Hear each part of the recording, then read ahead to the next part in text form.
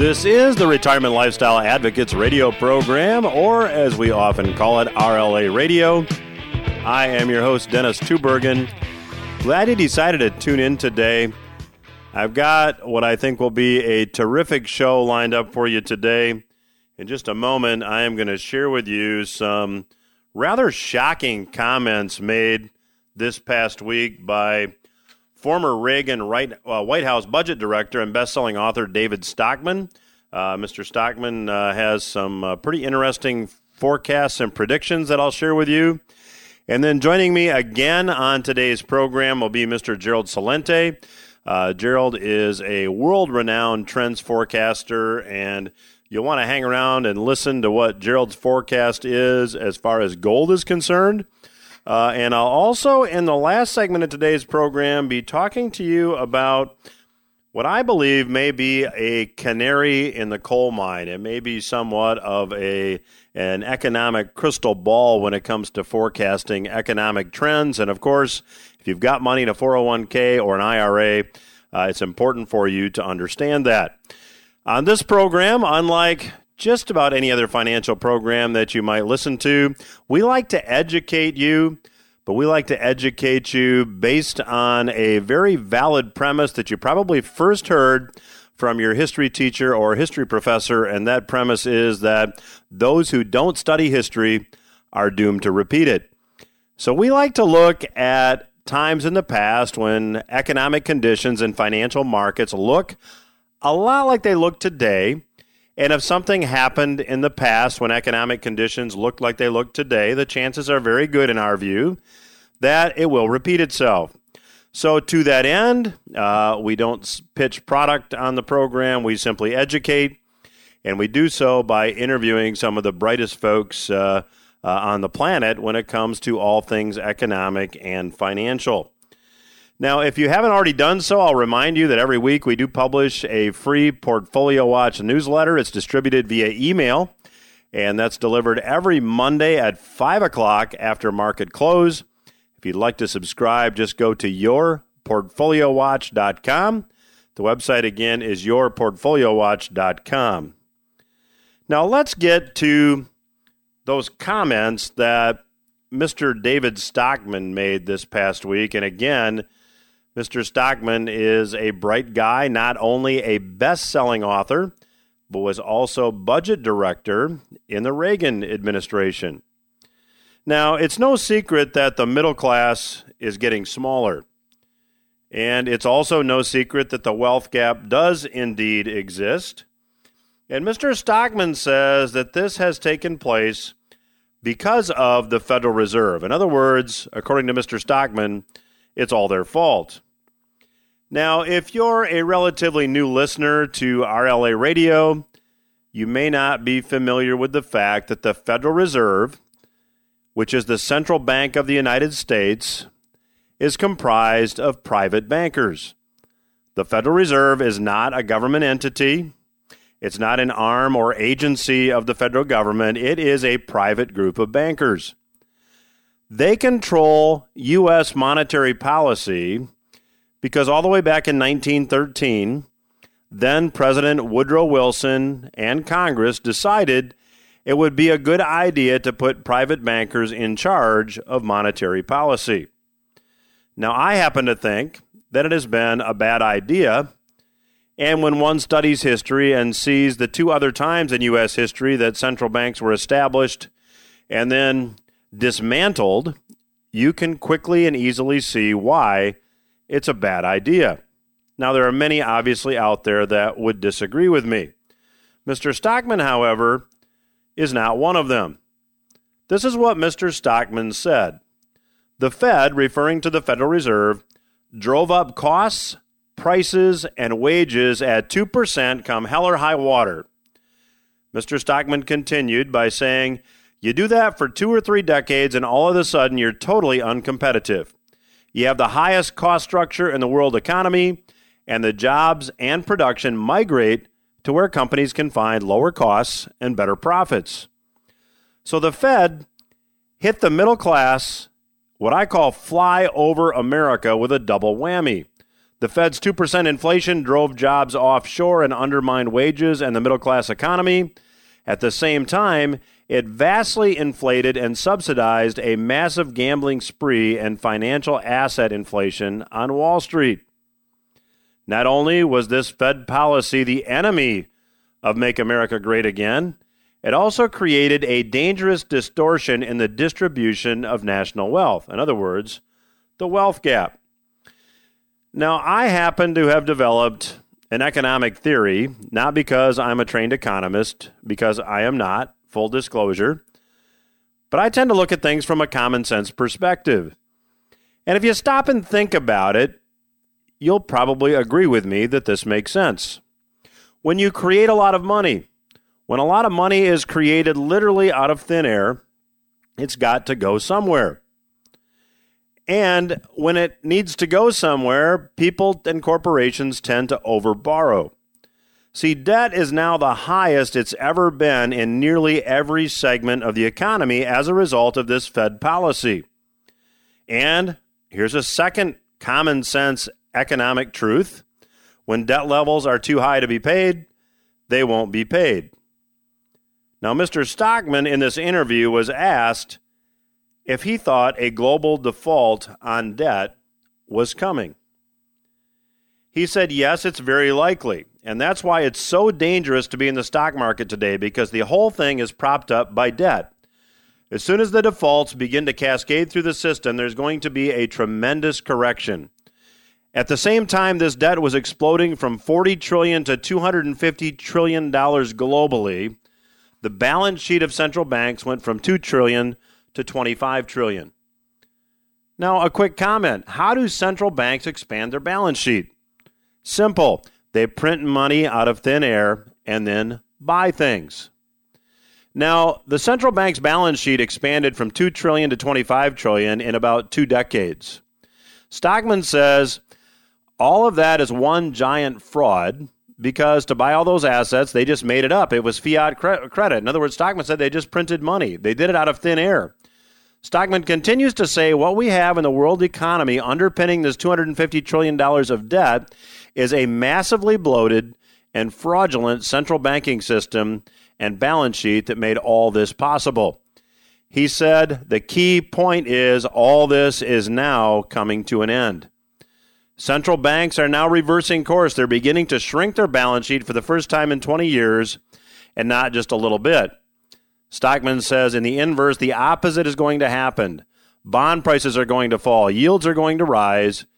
You hear from Wall Street and Fed heads, don't worry, it's all priced in. But Stockman says, this is a quote, that's all complete baloney.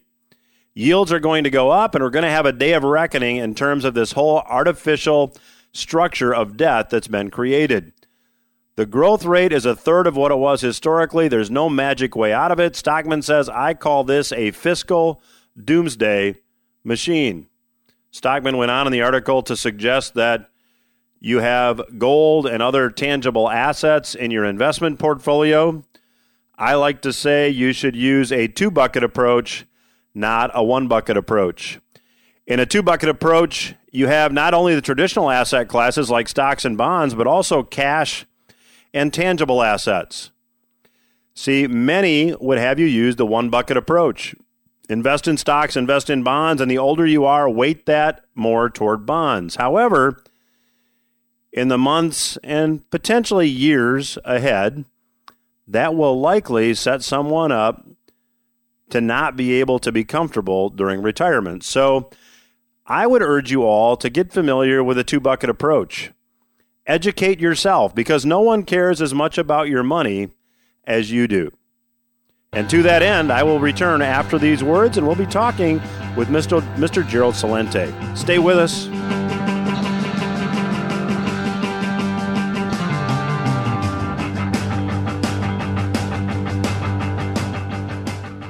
Dennis Tubbergen here, host of the Retirement Lifestyle Advocates radio program. Thank you for listening. I'd like to invite you to take advantage of a free resource that we have for our listeners. It's a weekly market and economic update that we call Portfolio Watch. Portfolio Watch is a free newsletter delivered by email every Monday at market close. In it, we analyze market activity and give you a unique perspective on current economic conditions. To get the weekly Portfolio Watch report delivered to you free, just visit yourportfoliowatch.com and enter your name and email. The website is yourportfoliowatch.com. In Portfolio Watch, we monitor and update our forecast for your money. Don't miss a week. Visit yourportfoliowatch.com to get your free subscription. That's yourportfoliowatch.com.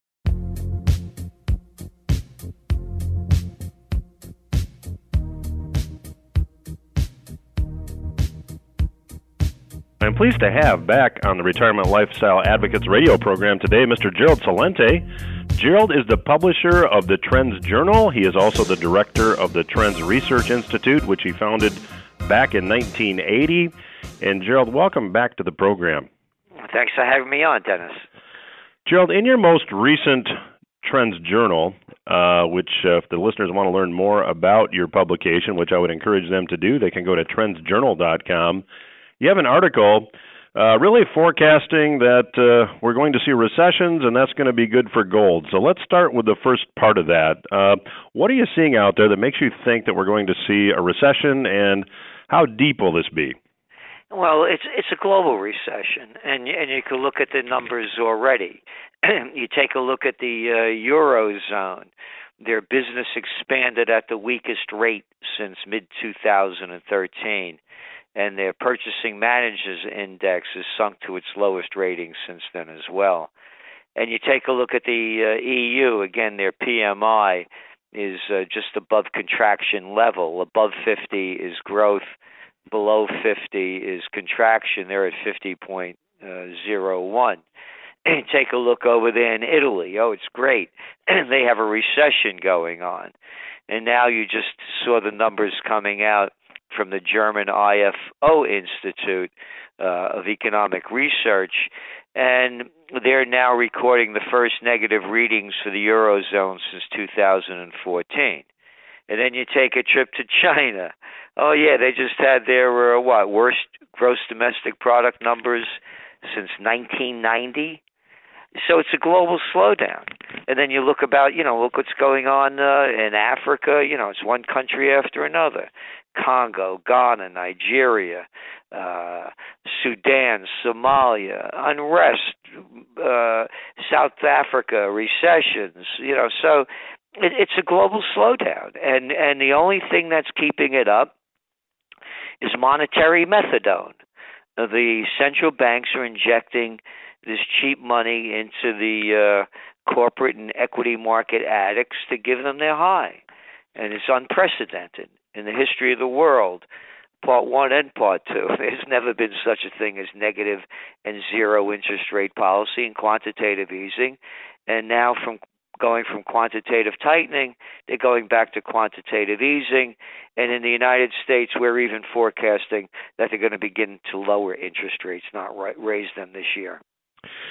Gerald, in some parts of the world there are negative interest rates, as you mentioned. So where do policymakers go? I mean, it seems to me that they're grasping at straws at this point, and at some point they've got to see recession or just this huge deflationary period emerge from all these conditions. Well, yes, but what they're going to do is they're going to inject more quantitative easing. So that's one way they're doing it. And you take a look at China. I mean, they're taking the actions already. They lowered their reserve ratio requirements, so that encourages more bank lending, especially to small businesses. They're cutting corporate and personal taxes. And what they're even doing is they're giving their consumers like a $150 break if they buy a car or a TV or a refrigerator or stuff like that. And you're looking at a country that's doubled its debt since the panic of *08. It's to around 300% the size of the economy. And plus, on top of that, they're going to be dumping almost probably about $160 billion into infrastructure repair. So what they're doing is this is just one big Ponzi scheme and a global con game. Well, Gerald, when you say quantitative easing, for our listeners that maybe aren't familiar with that term, we'll just call it what it is. They're creating money out of thin air. And as you said, that game is not an infinite game. At some point, we're going to have to see massive inflation kick in as a result of these policies, aren't we? Well, yes, and at some point that's going to happen. And you look, what's going on, like in Venezuela. What do they have? Like 10 billion inflation, some ridiculously high inflation. And yeah, it's when your currencies become valueless. But you see, that's what's going on. By the way, the reason the United States dollar is so strong, it's not because of our $22 trillion debt, and when you put in all the other costs, with pensions, Social Security, and on, and it's over $200 trillion. So the $22 trillion debt, the $220 trillion debt, it's small compared to the problems that they're having around the world. And so now you're looking at the problems I mentioned in the Eurozone. Despite the quantitative easing, they're buying up bonds. They buy government bonds and corporate bonds, buying up corporate bonds. That's the merger of state and corporate powers, as is too big to fail, which is basically called fascism. And when you look in Japan, for example, they have a GDP. Their GDP numbers came in negative 2.5%, and they have. Dennis, you're a great guy. I really like being on your show. I got a 10-year bond for you to buy. And because I like you so much, in 10 years when you cash it in, I'm going to give you less money than what you paid for it. We're going to call it a negative yield. And they're making this stuff up. The government's buying these things up. People aren't buying them up. So it's phony money that's boosted up the economies. So, Gerald, what does this mean for tangible assets, and in particular, when you think about, safe havens, you think about precious metals, in particular gold.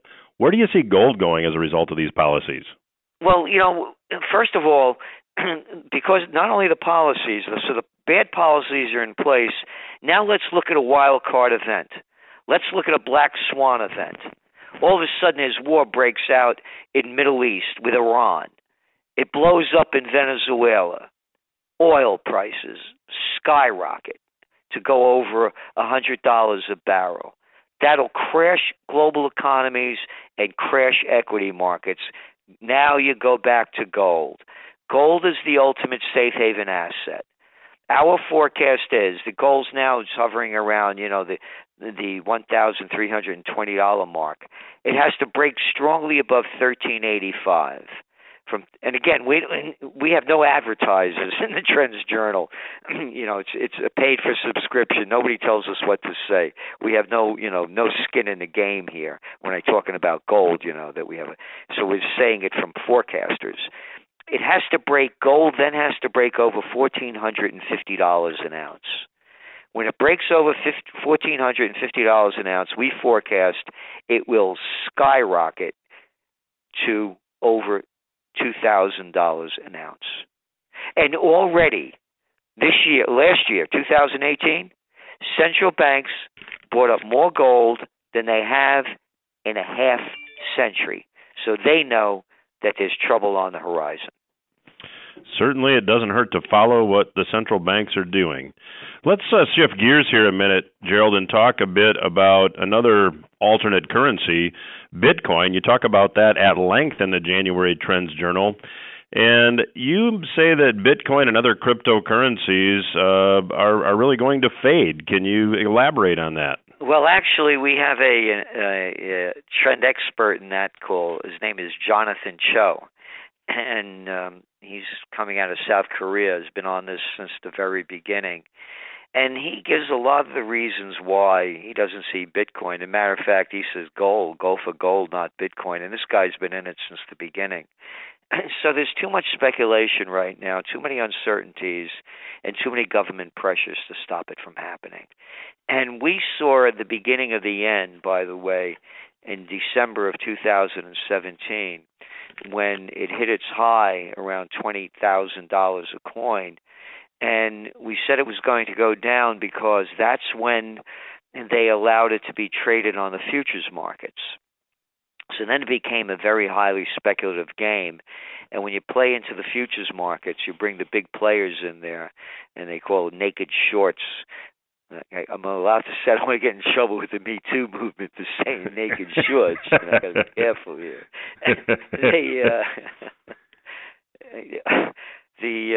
Those, by the way, the places where pilots pilot airplanes, you can't call those cockpits anymore either. So what they did with the cryptocurrencies is you got the big players in there that just started shorting the markets really, really strong, and that initially drove them down. So in the near term, Mr. Cho doesn't see much growth or strength in the entire crypto market, and he's forecasting it's going to take a pretty big hit, particularly on the Bitcoin and the others. So, as we're speaking right now, by the way, Bitcoin is down 1.55%. So what are governments doing? I mean, obviously an alternate currency that governments don't control is a government's worst nightmare. What are governments doing to combat this Bitcoin movement? Well, they make it harder and harder for it to be transferred and traded and cashed in. So that's what they're doing. They're stopping it in every way they can. When you go back to 2015, you know who the biggest buyers of Bitcoin were? The Chinese.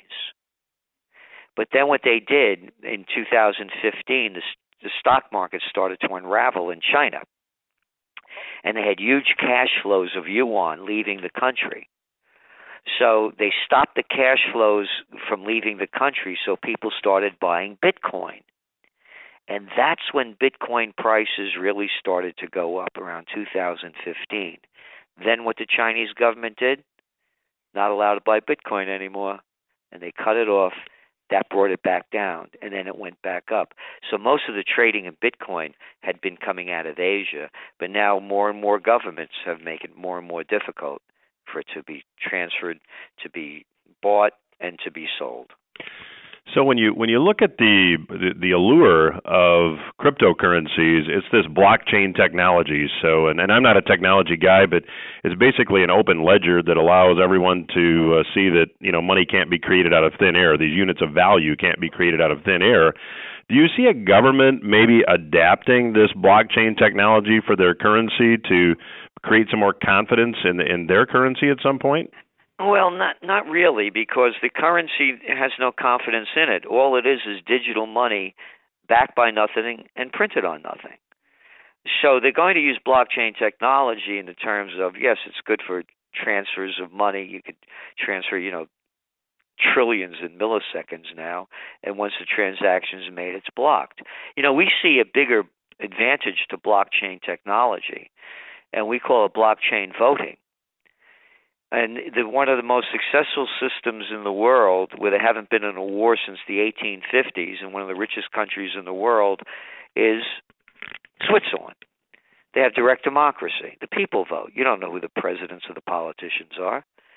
And our systems are so corrupt. I mean, the people call them Democrats and Republicans. I call them Bloods and Crips. They're murderers and thieves by their actions, by the wars they've started, to build all the bailouts, all the money they give to their rich friends in doing deals. So if you want to go to war, well, let the people vote. You want these tax cuts? Let the people vote. People say, the people are too stupid to vote. Oh, yeah. Mitch McConnell's a lot smarter than you are. Or maybe Nancy, out of her mind, Pelosi. She's just brilliant. Or Dianne Not-So-Feinstein. Or little Lindsey Graham.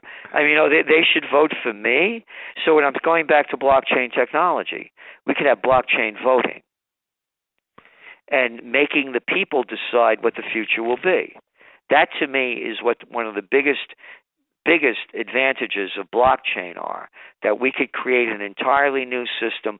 Look at the stupid, moronic, childish, ignorant midterm election ballot counting. How could any adult with half an ounce of a brain look at what just happened and justify it in any possible way. So we need an entirely new system, and blockchain can do it. Well, we're going to have to leave it there. We will be back after these words, and we'll continue our conversation with Mr. Gerald Celente. He is the publisher of Trends Journal. The website is trendsjournal.com.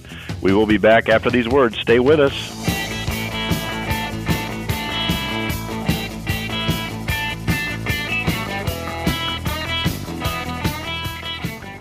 Dennis Tubbergen here, host of the Retirement Lifestyle Advocates radio program. Thank you for listening. I'd like to invite you to take advantage of a free resource that we have for our listeners. It's a weekly market and economic update that we call Portfolio Watch. Portfolio Watch is a free newsletter delivered by email every Monday at market close. In it, we analyze market activity and give you a unique perspective on current economic conditions. To get the weekly Portfolio Watch report delivered to you free, just visit yourportfoliowatch.com and enter your name and email. The website is yourportfoliowatch.com. In Portfolio Watch, we monitor and update our forecast for your money. Don't miss a week. Visit yourportfoliowatch.com to get your free subscription. That's yourportfoliowatch.com.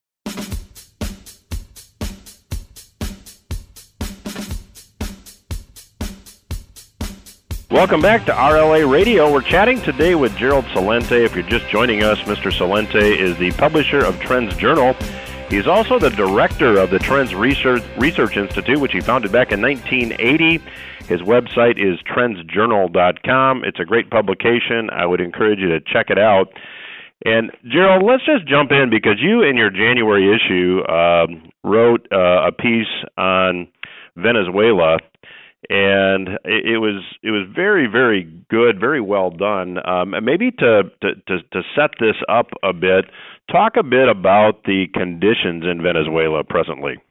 Oh, they're terrible. I mean, they had over 3 million people estimated to have left in the last few years. You're looking at inflation rates that are astronomical in the millions, and it's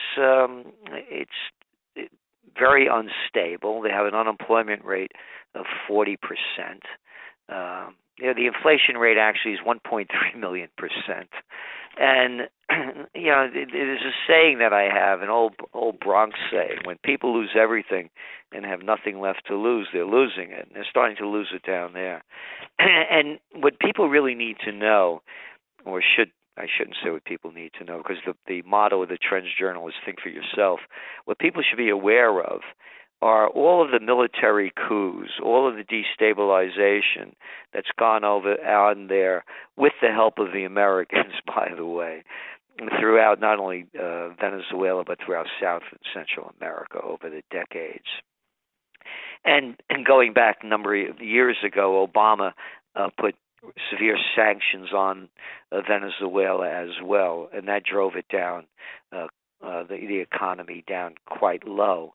And all these sanctions are, every time a country puts sanctions on a country, what they do is they hurt the average person. It's economic warfare. It doesn't hurt the elite. It doesn't hurt the people in power. It hurts the average person. So the conditions of sanctions that the Americans have put on Venezuela over the years have really hurt the economy. So now we have you've talked about the fact that Maduro now is on the way out, and this new young interim president is now taking over. In fact, the United States just recognized him as the official leader of Venezuela. Can you give our listeners some background? Yes, they're trying to. It's a coup d'état against Maduro, and the United States doesn't recognize him. So the propaganda in the media, every time that they talk about it, they call Maduro, who was elected by the people in May, they call it a fraudulent election. What they keep leaving out is that the Venezuelans had asked the United Nations to monitor the elections, but the United States killed that deal. So they brought in others, for instance, the African nations delegation and several others. And they said that the Venezuelan elections were free and fully transparent, and they were recognized. But you don't hear that in the media. So now here, it's like me going out into the street tomorrow and saying, ladies and gentlemen and children of all ages, I declare myself Gerald Celente, the President of the United States. And you'd say to yourself, what is this guy, crazy? You say, no, his name is Juan Guaido from Venezuela, and he declared himself president, and the United States and its other flunkies said, okay, this guy is the new president. Number one, what right does the United States or any country have to be involved in a foreign nation? Number two, look at the track record of failure since World War II. South Korea, Vietnam, Iraq, Afghanistan, Yemen, Syria, Libya, not one victory. And now we're going to overthrow, and always, by the way, and they're doing it again, in the name of bringing freedom and democracy. How many times have I heard that? Oh, it couldn't be because Venezuela is sitting on the world's largest oil reserves.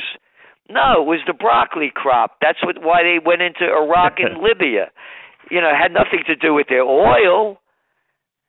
I mean, this is an outrage. I say this now not as a trend forecaster, but as someone who also launched Occupy Peace. OccupyPeace.com is the website. I had Ralph Nader here, Cindy Sheehan, Robert Thurman, and others, to honor the founding fathers, beginning with George Washington, a real man, not like these little boys that couldn't fight their way out of a paper bag. Remember the guy in the Delaware? That George Washington, his farewell address. No foreign entanglements. So here the United States is getting involved in this country that we have no business getting in and putting economic sanctions on it, making it worse, and we believe that war is on the horizon. So if anybody's complaining about what's going on at the border right now and more migrant crisis, you haven't seen anything yet. Because if war breaks out with Venezuela, it's going to spill into Colombia, Brazil, throughout the entire region. You'll have a human wave of people escaping that's unimaginable, and it's unimaginable right now. Because right now in Central America, according to the Gallup poll, this is before the Venezuelan outbreak, but in Central America, over 27% of the people want to leave because of the violence, the poor economic conditions, and the corruptions. This will escalate it tenfold. And Gerald, you in your article quoted John Bolton, and I was really surprised, and I missed this quote, frankly, in the news, but he came out and just very openly said that the U.S. has a lot at stake, given that Venezuela has the world's largest proven oil reserves. And here's a quote from him. We're in conversation with major American companies now. It would make a difference if we could have American companies produce the oil in Venezuela. It would be good for the people of the United States. So it sounds to me like he's saying, let's just team up with these oil companies, like, frankly, we have in the past, and let's take over Venezuela's oil reserves. I mean, that's a very, very open, blatant quote. I'm surprised he said it openly. Well, look at the freak that the guy is. I mean, what do you expect? Look at these people. Look at them. They're out of this world. Who is this guy to say this? This is an outrage. This is violence in the name of money. I mean, and again, it has the long history. One of the great books, War's a Racket, by General Smedley Butler.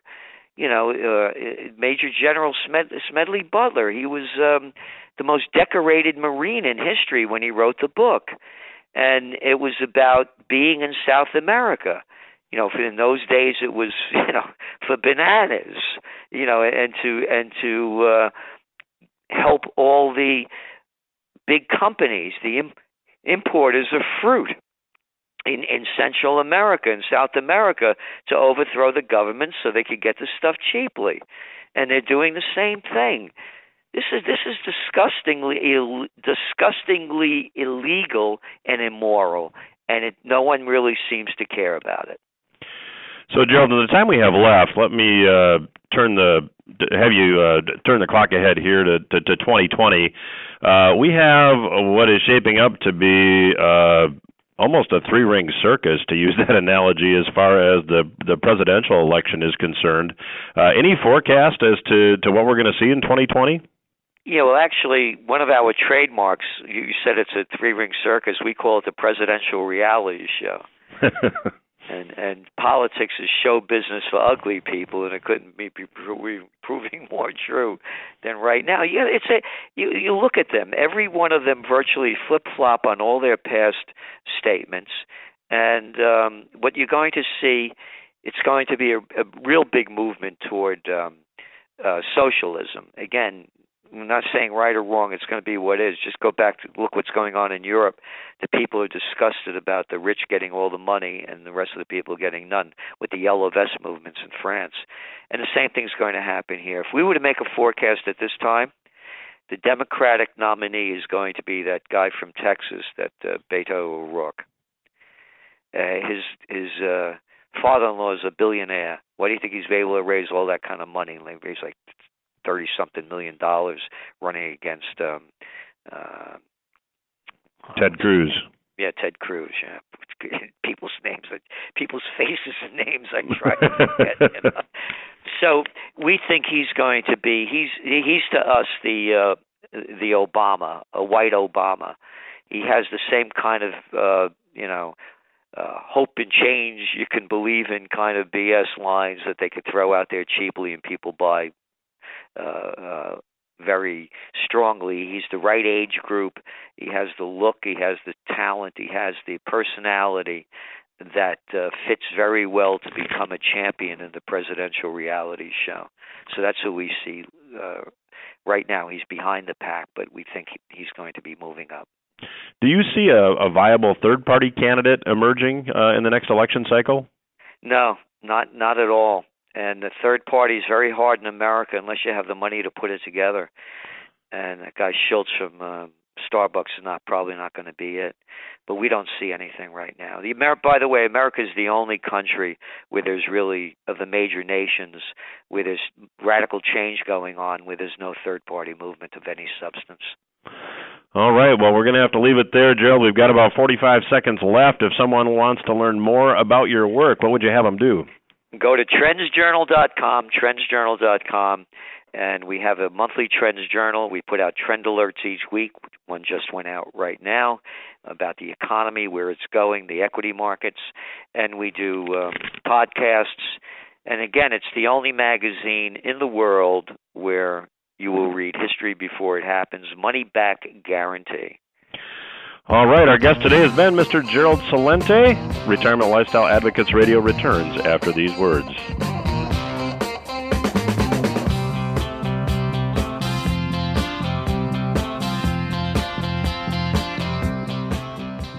Dennis Tubbergen here, host of the Retirement Lifestyle Advocates radio program. Thank you for listening. I'd like to invite you to take advantage of a free resource that we have for our listeners. It's a weekly market and economic update that we call Portfolio Watch. Portfolio Watch is a free newsletter delivered by email every Monday at market close. In it, we analyze market activity and give you a unique perspective on current economic conditions. To get the weekly Portfolio Watch report delivered to you free, just visit yourportfoliowatch.com and enter your name and email. The website is yourportfoliowatch.com. In Portfolio Watch, we monitor and update our forecast for your money. Don't miss a week. Visit yourportfoliowatch.com to get your free subscription. That's yourportfoliowatch.com.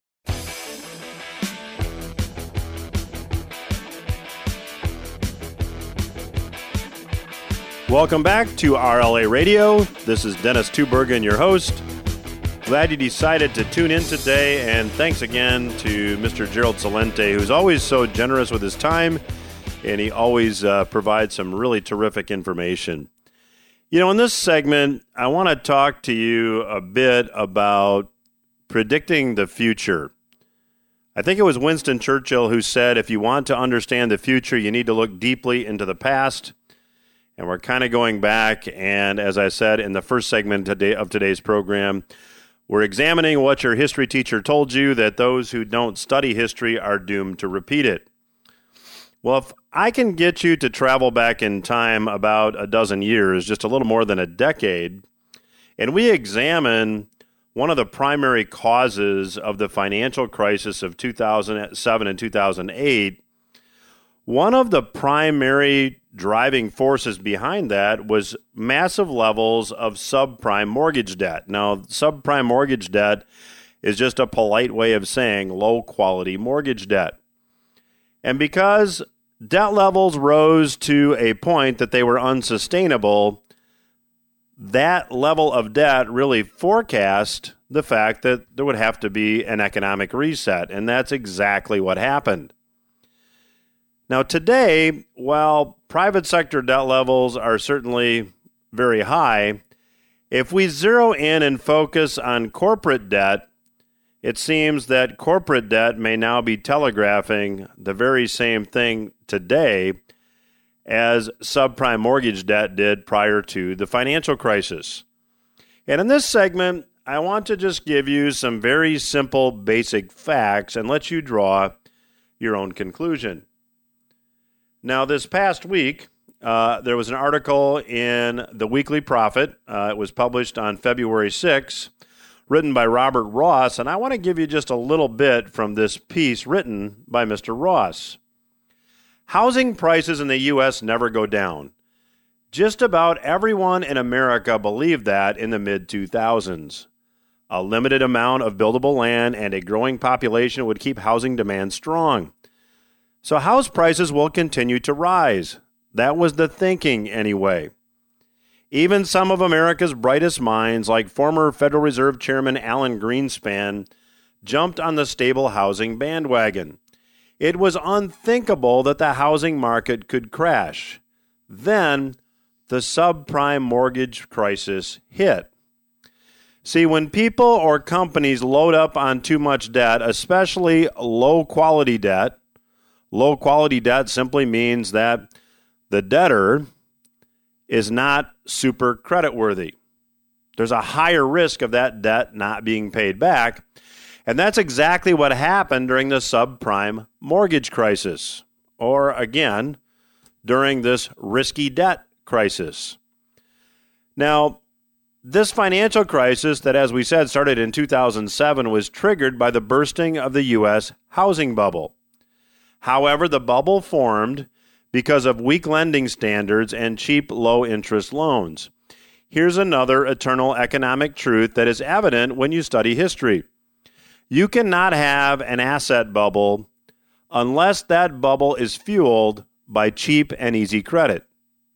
It can't be done. In order to have a bubble, you have to have access to cheap and easy credit. Well, prior to the financial crisis of 2007, 2008, too many people borrowed too much money to buy homes that they really couldn't afford. That is the gist of it. This tidal wave of low-quality debt did eventually crash the housing market, and it even threatened the survival of the banking system. See, credit bubbles also threaten banks because banks have debt as assets. Now we have a similar situation. We have corporate debt levels that are significantly higher than they were when comparing to the subprime mortgage loans prior to the financial crisis. So from 2004 to 2006, subprime mortgages grew from 8% to about 20% of the total mortgage market. So subprime mortgages over about a 3-year time frame increased by 250%. And then we saw the housing market crash. Now, U.S. corporate debt has done the same thing. Now, when you start looking at corporate debt, a corporate bond is a loan that an investor makes to a company. There are different reasons that an investor might loan a company money, or for that matter, a reason a company might want to borrow money from an investor. Maybe they want to build a new manufacturing plant or invest in infrastructure. These loans that investors make to companies are called bonds, and bonds are collateralized by company assets. If a company goes bankrupt for whatever reason, bondholders have senior lien holder position. They get to go in and they get to claim assets of the company to get paid back for the loan. And the more assets a company has backing up these bonds, the higher the bond rating is. Now, bonds are typically rated AAA, which is the highest rating, and then there's AA, and then there's A, and then there's BBB, and then BB. Well, as you go down that ladder, BBB bonds are the lowest rating that is still considered to be investment grade, meaning that pensions and institutional type investors can buy them. Now, in the last 10 years, the BBB bond market has grown from $686 billion to $2.5 trillion, which is an all-time high. The subprime mortgage market grew by 250% prior to the financial crisis. The corporate bond market, as far as BBB bonds are concerned, has grown by about 400%. And about 50% of the investment-grade bond market now sits at BBB, which is the lowest rung of the bond ladder. Here, however, is the really important point. When you look at corporate debt as a percentage of GDP, as a percentage of gross domestic product, corporate debt is now higher than it was at the time of the financial crisis. But there's one big difference, one hugely significant difference. At the time of the financial crisis, interest rates began to fall. Falling interest rates made it easier for corporations to service the debt. Now, however, interest rates are reversing. Since 2016, the interest rate on the 10-year Treasury note has doubled. Now, according to Moody's, about 10% of BBB-rated corporate bonds turn into junk bonds, meaning investors may lose money in a recession. And that is a really, really important thing to understand. Corporate debt is higher, individual household debt is higher, and government debt is higher. And the eternal economic truth is that if there's too much debt to be paid, it won't all be paid. That's why it's important to consider using, as I talked about in the first segment of today's program, a two-bucket approach. A two-bucket approach incorporates assets other than the traditional stock and bond assets, which tend to not perform well in a recession and in a rising interest rate environment. And it focuses on assets that will tend to stabilize a portfolio. I would encourage you to go to the Retirement Lifestyle Advocates website. It's retirementlifestyleadvocates.com. There is a resource section there to give you more information. retirementlifestyleadvocates.com. That's our show for this week. Glad you tuned in. We'll be back again next week, same time. Tune in.